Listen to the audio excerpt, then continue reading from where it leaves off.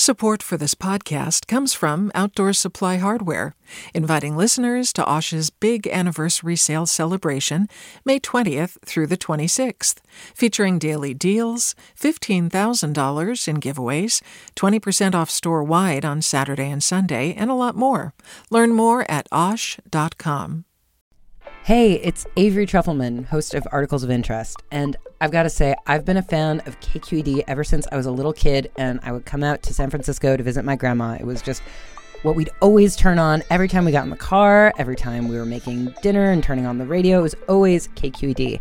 And then over the years, I've become a massive fan of KQED podcasts because this is local reporting at its best. These are answers to questions you've always wanted to know, interviews with exciting, unusual voices, necessary journalism, all told with love and care and artistry. And did you know that a majority of KQED's funding actually comes from members? It's just people like you and me supporting the programs they love, while also getting access to cool events, behind-the-scenes footage, and so much more. If you want to sign up and be a part of this amazing community, visit donate.kqed.org/podcasts to become a member today. That's podcasts with an S. Thank you for listening, and thank you for your support. From KQED. I'm Devin Katayama, and you're listening to The Bay, local news to keep you rooted. When people see attacks on Asians and Asian Americans, many will say that they're hate crimes in order to call out anti-Asian racism. But it's a lot trickier in a court of law, and it raises some hard questions about how to address these attacks in the first place. There has been an increase in these types of crimes, so it's not insane to call something you see with your own eyes a hate crime. It's just, does that fit the legal definition? And does the legal definition fit with what we think is the correct response? Today, the limits of hate crime charges as a tool for justice. Hi, I'm Sasha Khokha, host of the California Report magazine. Every week, we bring you stories about what connects us in the giant, diverse Golden State. Because what happens in California changes the world. I love this place. We were once seen as like the place to be, California. The land of milk and honey. That's where you go to Sunshine State, but we just have challenges right now. KQED's California Report magazine. New episodes drop every Friday, wherever you get your podcasts. Hey, it's Glenn Washington from Snap Judgment. And if you love what you're hearing, and I know you love what you're hearing, please consider becoming a KQED member.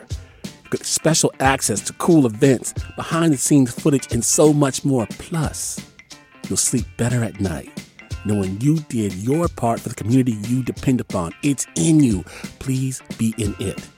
Visit donate.kqed.org/podcasts to sign up now. That's podcast with an S. Thanks. This is a conversation that has ebbed and flowed for decades in, the United States, depending on kind of the political and social moment. What's different now is that we're talking about it in the context of Asian and Asian Americans. Marisa Lagos is a politics correspondent for KQED and co-host of the Political Breakdown podcast. I think for some people, they see, an attack like the one on Market Street in San Francisco, and they think the most important thing that we can do out of this is to send whoever did something like that to jail or prison for as long as we possibly can. But I also think there's another conversation happening here right now where for some people, it's just about acknowledging what happened and naming it. So we're not just saying this was an assault on an elderly woman, but to say that if they were targeted for, who they are, then that matters in the conversation. Can we take a step back and talk about the basics? What is the legal definition of a hate crime? Generally, hate crimes are defined as crimes that are perpetrated because of somebody's race, color, religion, national origin, sexual orientation. And the way those are usually used, if we're talking about sentencing, is that it would be an enhancement. Say you charge somebody for assault for attacking somebody, there would be a base sentence, let's say of 5 to 10 years in a violent attack. but they could add on another couple years if they were found also guilty of doing it for racially motivated reasons. A prosecutor is first going to have to prove that an attack or some sort of criminal event happened in the first place. So that's kind of the base of a prosecution. And then if they're going to try to prosecute a hate crime enhancement, they're going to need to also prove to the jury or the judge that, whoever did this was motivated by that sort of racial or other animus. So the big decision is whether or not to charge somebody with a hate crime. Who's actually making these decisions? Local prosecutors and police departments to some extent, because they're making the recommendation often to prosecutors. There's certainly federal statutes and the ability for federal prosecutors to go after these cases. I would think that probably only happens in kind of high profile cases. Mm-hmm. But this is like all of our criminal justice system, real patchwork. And it really depends on which county something happens in and who's in office at the time. And it's like a lot of things up to your local DA. Do people get charged with hate crimes very often? Or do we know? Hate crime data is not super reliable. We probably have next to no idea about what hate crime laws do because there's probably no piece of data less reliable than our hate crime statistics. I talked to John Pfaff. He is a law professor at Fordham University, and he teaches criminal and sentencing law and really studies these issues of sentencing and kind of, how things work out. In general, the former Confederate states have much lower rates of hate crime than the non-former Confederate states, which is more likely a reflection both of probably narrowly written laws, but also just a willingness on the part of police to entertain claims as hate crimes, to report them as such. Also willingness of people who are the victims of hate crimes to come forward. We know that often in cities where there's more diversity and more sort of training, we see more hate crimes, even though there's nothing to sort of suggest that San Francisco would be, more susceptible to this type of thing than Atlanta, Georgia. States definitely disagree as to what they define as hate crimes, right? There's a general agreement as to race, ethnicity, national origin, religion tend to be kind of universally accepted, right? But other states go further and they'll include things like gender identity and sexual orientation as protected categories. And obviously other states most assuredly do not. The other thing we're seeing is that because the government statistics have been so unreliable, groups like Stop AAPI Hate are actually working to create their own databases and track this. And I think they hope use that data to push policies that could actually make a difference. All right, so now I want to talk about what state and federal lawmakers have been actually doing on this subject, starting with Congress, because last month, Congress passed the COVID-19 Hate Crimes Act, and it was signed into law by President Biden. What exactly is that law? All of these kinds of crimes and incidents are vastly underreported. So this was written by Senator Mazie Hirono. She is from Hawaii, a Democrat. The AAPI community, which represents over 40 racial groups and 300 languages, they need to be reached out to so that they know that when these things happen to them, they should report it. This bill would essentially create a position at the Department of Justice so that they would have kind of a point person in charge of reviewing hate crimes and also in charge of expanding sort of how jurisdictions can report them to the feds. It would encourage the creation of state-run hate crime hotlines. It would provide grant money to law enforcement agencies so that officers can be trained to actually identify hate crimes.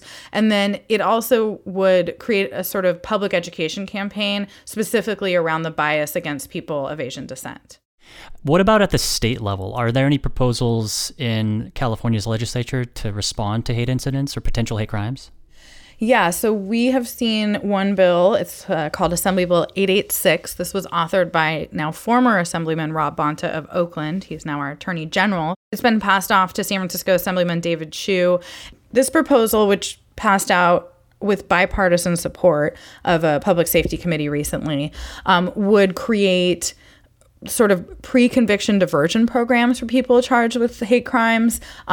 It would allow the State Department of Justice to give grants to community-based organizations for both creating restorative justice programs. This is something both a victim and somebody accused of a crime would participate in together. And then it's also asking the state to give money to community-based organizations to create things like mental health services and other support for victims of hate crimes. I introduced it when we were starting to see an uptick in hate incidents in the wake of Donald Trump's election. Now the need is abundantly clear. So Choose talked about this bill and how it provides what he calls a multi-pronged approach to addressing, this rise in hate crimes, and for the need, especially to support victims in culturally competent, holistic ways. So this is a very different approach. This is not looking to extend criminal sentences. This is looking to kind of, I would say, create a safety net that I think the authors would say can help catch sort of both people involved in this type of horrific event.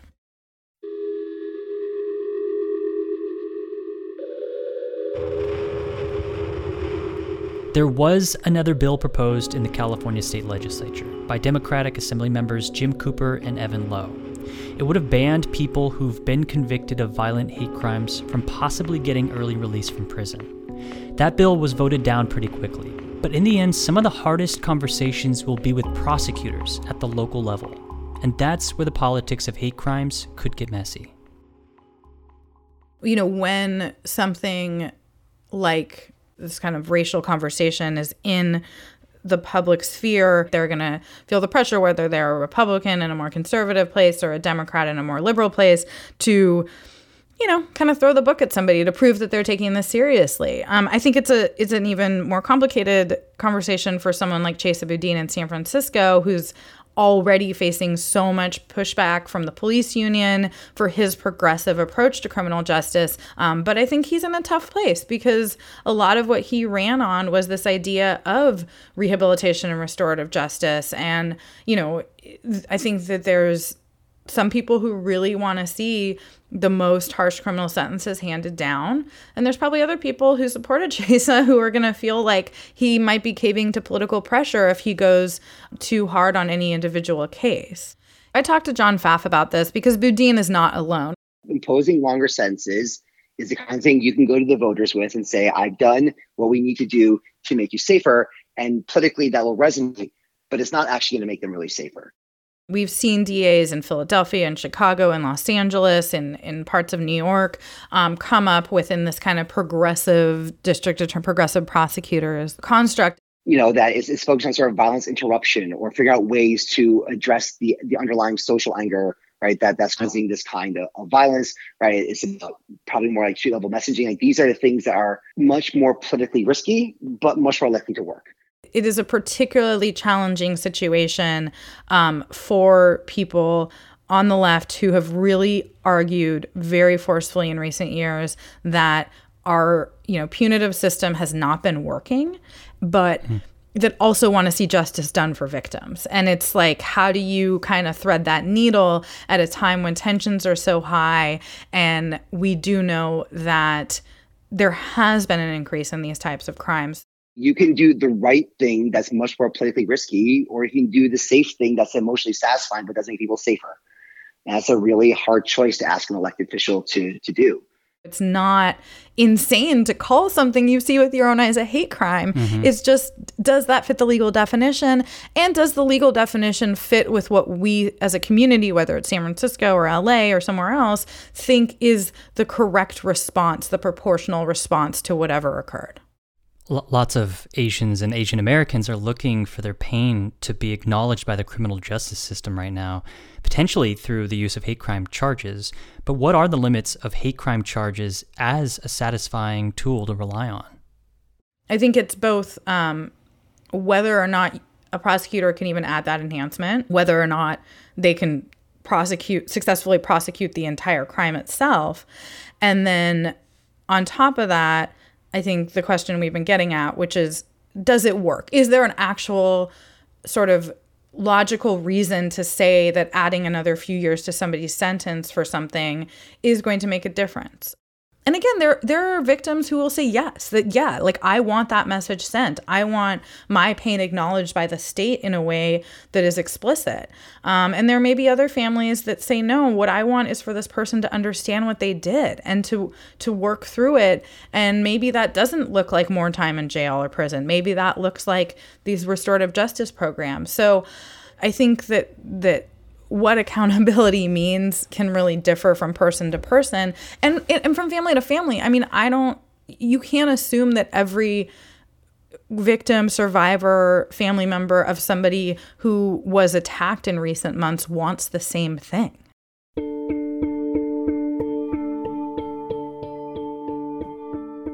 Sometimes these feelings are in conflict even within a particular person. A lot of the people who are calling for police officers to be sent to prison for life are also the people who don't necessarily think that our incarceration system works.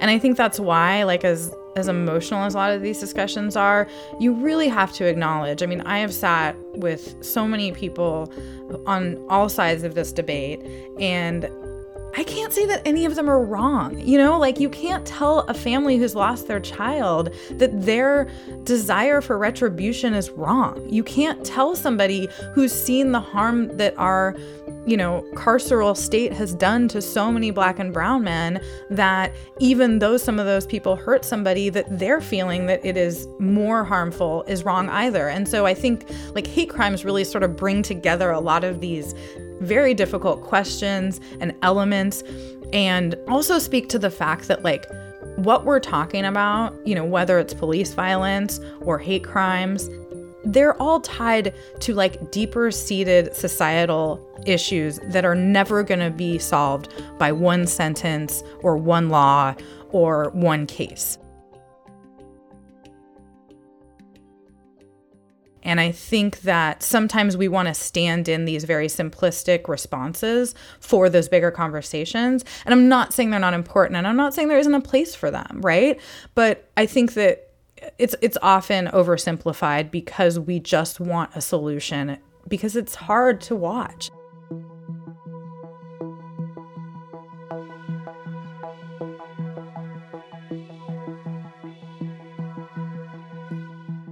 On Friday, San Francisco District Attorney Chesa Boudin charged the man who stabbed 2 older Asian women on Market Street. Those charges are attempted murder, assault with a deadly weapon, and elder abuse. Prosecutors say they're still working with police to determine whether there's enough evidence to support an additional hate crime charge. Thanks to Marisa Lagos, politics correspondent for KQED and co-host of the Political Breakdown podcast. This episode was edited and mixed by Erica Cruz Guevara and Alan Montecillo. Shaylin Martos is our production assistant. Isa Mendoza writes our Friday newsletter. The Bay is produced by your local public media station, KQED. I'm Devin Katayama. That's it from us. To you. Talk to you later. Do you love learning about the San Francisco Bay Area? Its history, its people, its unique blend of cultures? Then you should check out the Bay Curious book. I'm Katrina Schwartz, editor and producer on the Bay Curious podcast, and I'm here to let you know that for the month of May, we've worked out a sweet deal for KQED podcast listeners.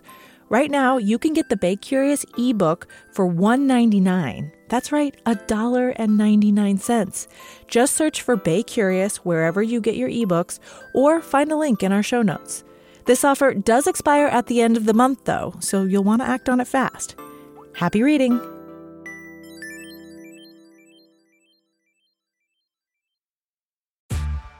Hey there, this is Brittany Luce from NPR's It's Been a Minute. KQED's podcasts like The Bay, Bay Curious, Mindshift, Right Nowish, and more all tell the stories of the Bay and beyond with reliable, human-centered journalism. They aim to inspire, make you think, entertain, and expand your understanding of the place you call home. Here's how you can support podcasting at KQED.